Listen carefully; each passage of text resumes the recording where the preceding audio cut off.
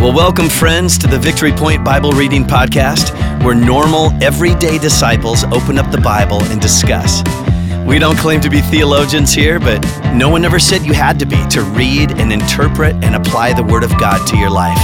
So thanks so much for joining us today, and here's your host. Hello, VP family and listeners. Welcome to the Bible Reading Podcast. Today is Monday, October 10. I am Kim Hauer, and this week I am going to be joined by, I think, somebody who's new to a lot of us. She's new to me.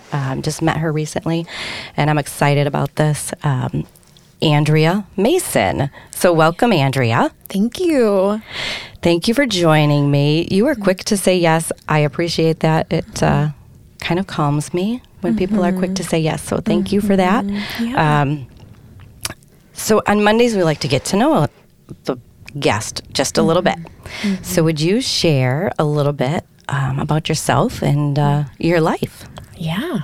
Well, thank you so much. This is my first time being on a podcast, so forgive me if there are any mishaps or if I stumble over myself a little bit. But yes, my name is Andrea Mason. My husband is Aaron Mason. We have 4 little boys: Barrett, who's 9, Colton, who is 7, and then our twins, Jariah and Boaz, JJ and Bo. Will be 5 on the 12th. So happy birthday to them this week. But we live in Zeeland. We've been married for 14 years, and we've been on a journey like everybody.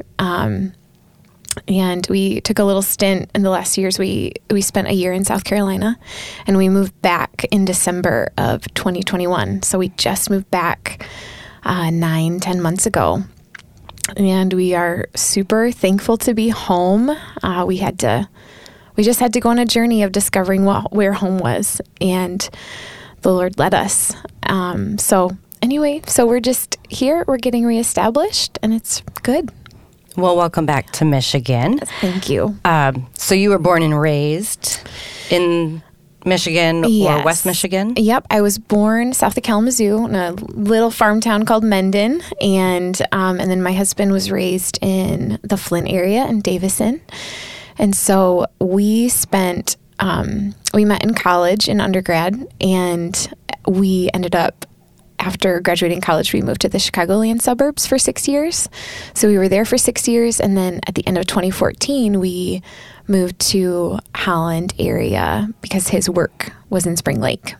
Okay. And so that is what brought us to West Michigan. And then we were away for a year and came back. So that's part of our journey. Well, thank you for sharing that. I look forward to hearing more throughout the week about, you and the journey that's been. Yeah, so how exciting. Thank you for sharing that. Yeah. And just so that the listeners know, your 4 boys are absolutely adorable, first of all. Thank you. But as I was explaining to my daughter, who I'm doing the podcast with, I said your name, and she's like, who? And I said, Andrea Mason. I said, remember the twin boys with glasses? They're super cute. So to anybody who has seen you around, maybe they can put your face with those cute little boys with the glasses, because they stand out with their fun glasses. So anyway, welcome to VP and the podcast. And I say let's dig into Scripture, because let's do it. We have a big chunk that we were tasked with this week for a lot of them, but hopefully our listeners have read in advance of this, 2 Chronicles 35 through 36. We're going to focus on chapter 35, verse 16 through 25, and let that kind of guide our discussion. So I'm going to begin today by reading that. So we are again in 2 Chronicles 35, verse 16 through 25. It says, "So at that time, the entire service of the Lord was carried out for the celebration of the Passover and the offering of burnt offerings on the altar of the Lord, as King Josiah had ordered. The Israelites who were present celebrated the Passover at that time and observed the festival of unleavened bread for 7 days. The Passover had not been observed like this in Israel since the days of the prophet Samuel, and none of the kings of Israel had ever celebrated such a Passover as did Josiah, with the priests, the Levites, and all Judah and Israel who were there with the people of Jerusalem. The Passover was celebrated in the 18th year of Josiah's reign. After all this, when Josiah had set the temple in order, Necho, king of Egypt, went up to fight at Carchemish on the Euphrates, and Josiah marched out to meet him in battle. But Necho sent messengers to him, saying, "What quarrel is there, king of Judah, between you and me? It is not you I am attacking at this time, but the house with which I am at war. God has told me to hurry, so stop opposing God, who is with me, or he will destroy you." Josiah, however, would not turn away from him, but disguised himself to engage him in battle. He would not listen to what Necho had said at God's command, but went to fight him on the plain of Megiddo. Archers shot King Josiah, and he told his officers, "Take me away. I am badly wounded." So they took him out of his chariot, put him in his other chariot, and brought him to Jerusalem, where he died. He was buried in the tombs of his ancestors, and all Judah and Jerusalem mourned for him. Jeremiah composed laments for Josiah, and to this day all the male and female singers commemorate Josiah in the laments. These became a tradition in Israel and are written in the laments. So, that concludes the portion that we're focusing on today. As we go through this new type of plan, we're focusing on what does the scripture say about God? What does it say about people?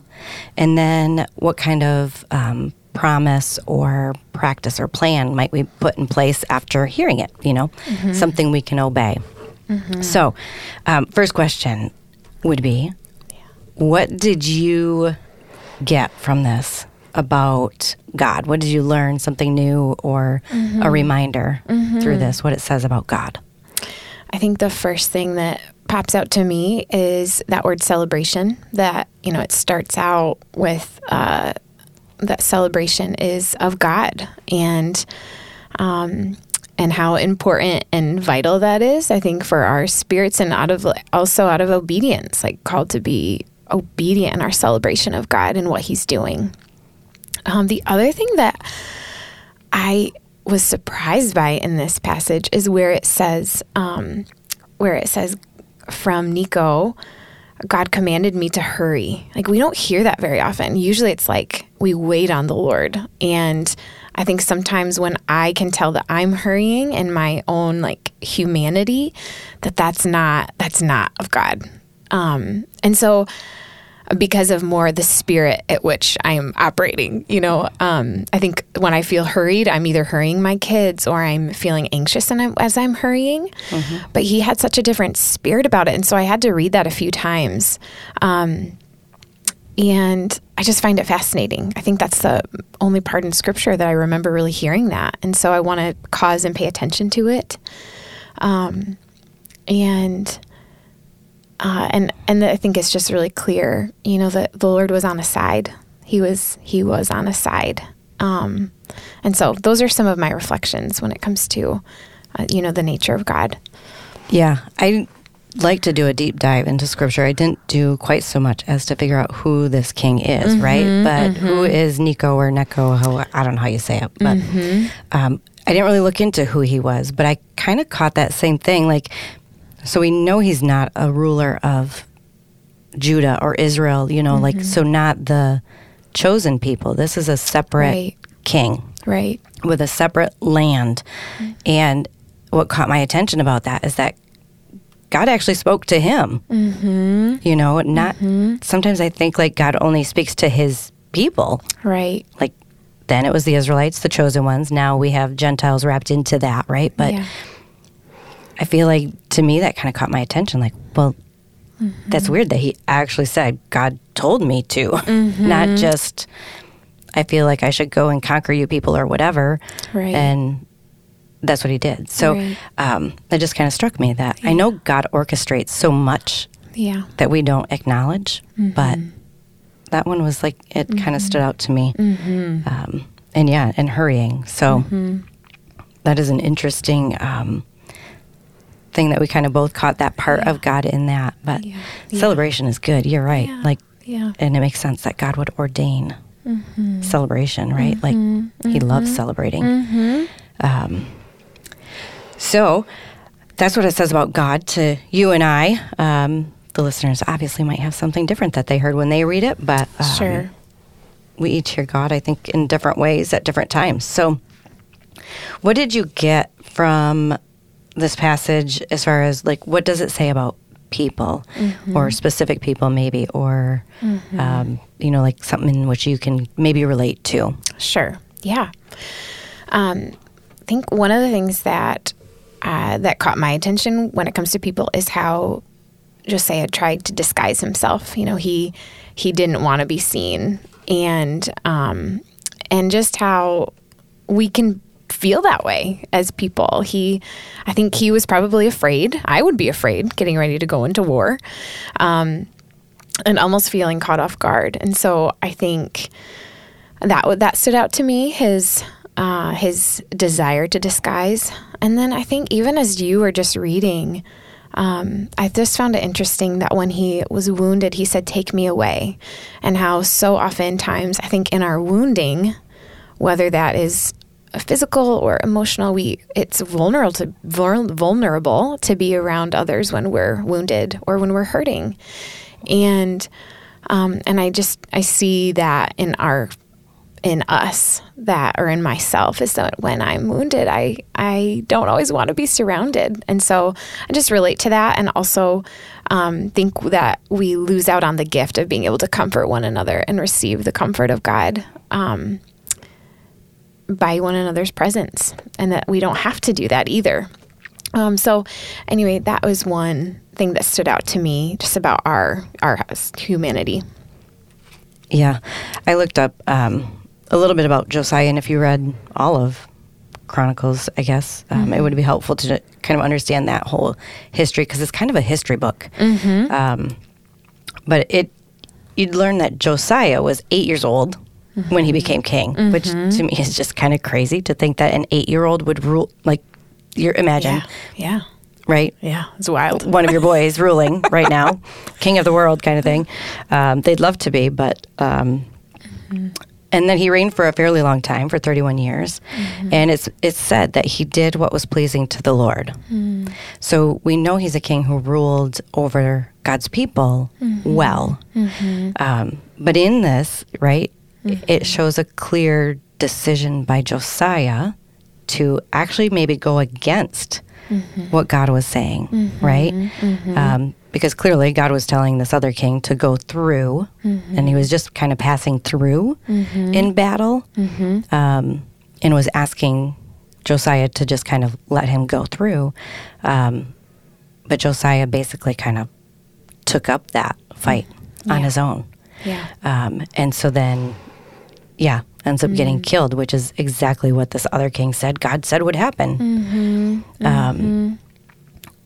So I just think, like, again, the humanity of Josiah, even though he had been reigning for quite a while, but still doing what is pleasing to the Lord in his totality, and yet at least a moment here where he maybe did something that he wasn't supposed to be doing, wasn't necessarily how God had wanted him to respond.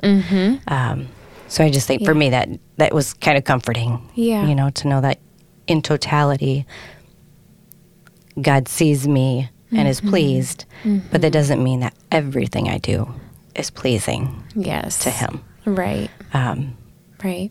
So I just kind of like felt comfort there that I'm not the only one who does something like that. Amen. Yeah.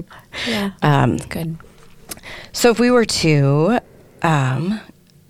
say, like, what was a promise that you heard in this passage, or something that you could take away from here as something you could obey, or an action step that you could take? Yeah, I would say the end of that scripture that you read, how it says that Jeremiah, he composed an anthem of lament for Josiah. And that feels like a place of obedience, that there are times when we really are called to lament. And I feel like we see that, there's times of celebration and there's times of lament. Like there's the both and. And I think that when we don't choose to lament, it will come up at some point. And so anyway, I think there's a promise there from reading scripture of there's something for us in the lament, and that we can't escape that either in our lives. So that's what I sense and hear and see. Yeah, that's a good one. And I feel like it's probably a good one to leave on, because you really sum that up pretty well, like the celebration and the lament. There's a both and, not a either or. I think that's what our walk is supposed to look like, is times of both. Yeah. And to recognize when those times of lament are necessary. So yeah, I like that. I say we wrap up the day with that. Awesome. And I just pray that everybody listening has a very blessed day. And we will be back tomorrow to dig into scriptures with you again. Awesome. Have a great one. Bye. Well, thank you for joining us today for the Victory Point Bible Reading Podcast. We hope that today's conversation was helpful for you and encourages you in your daily walk with God.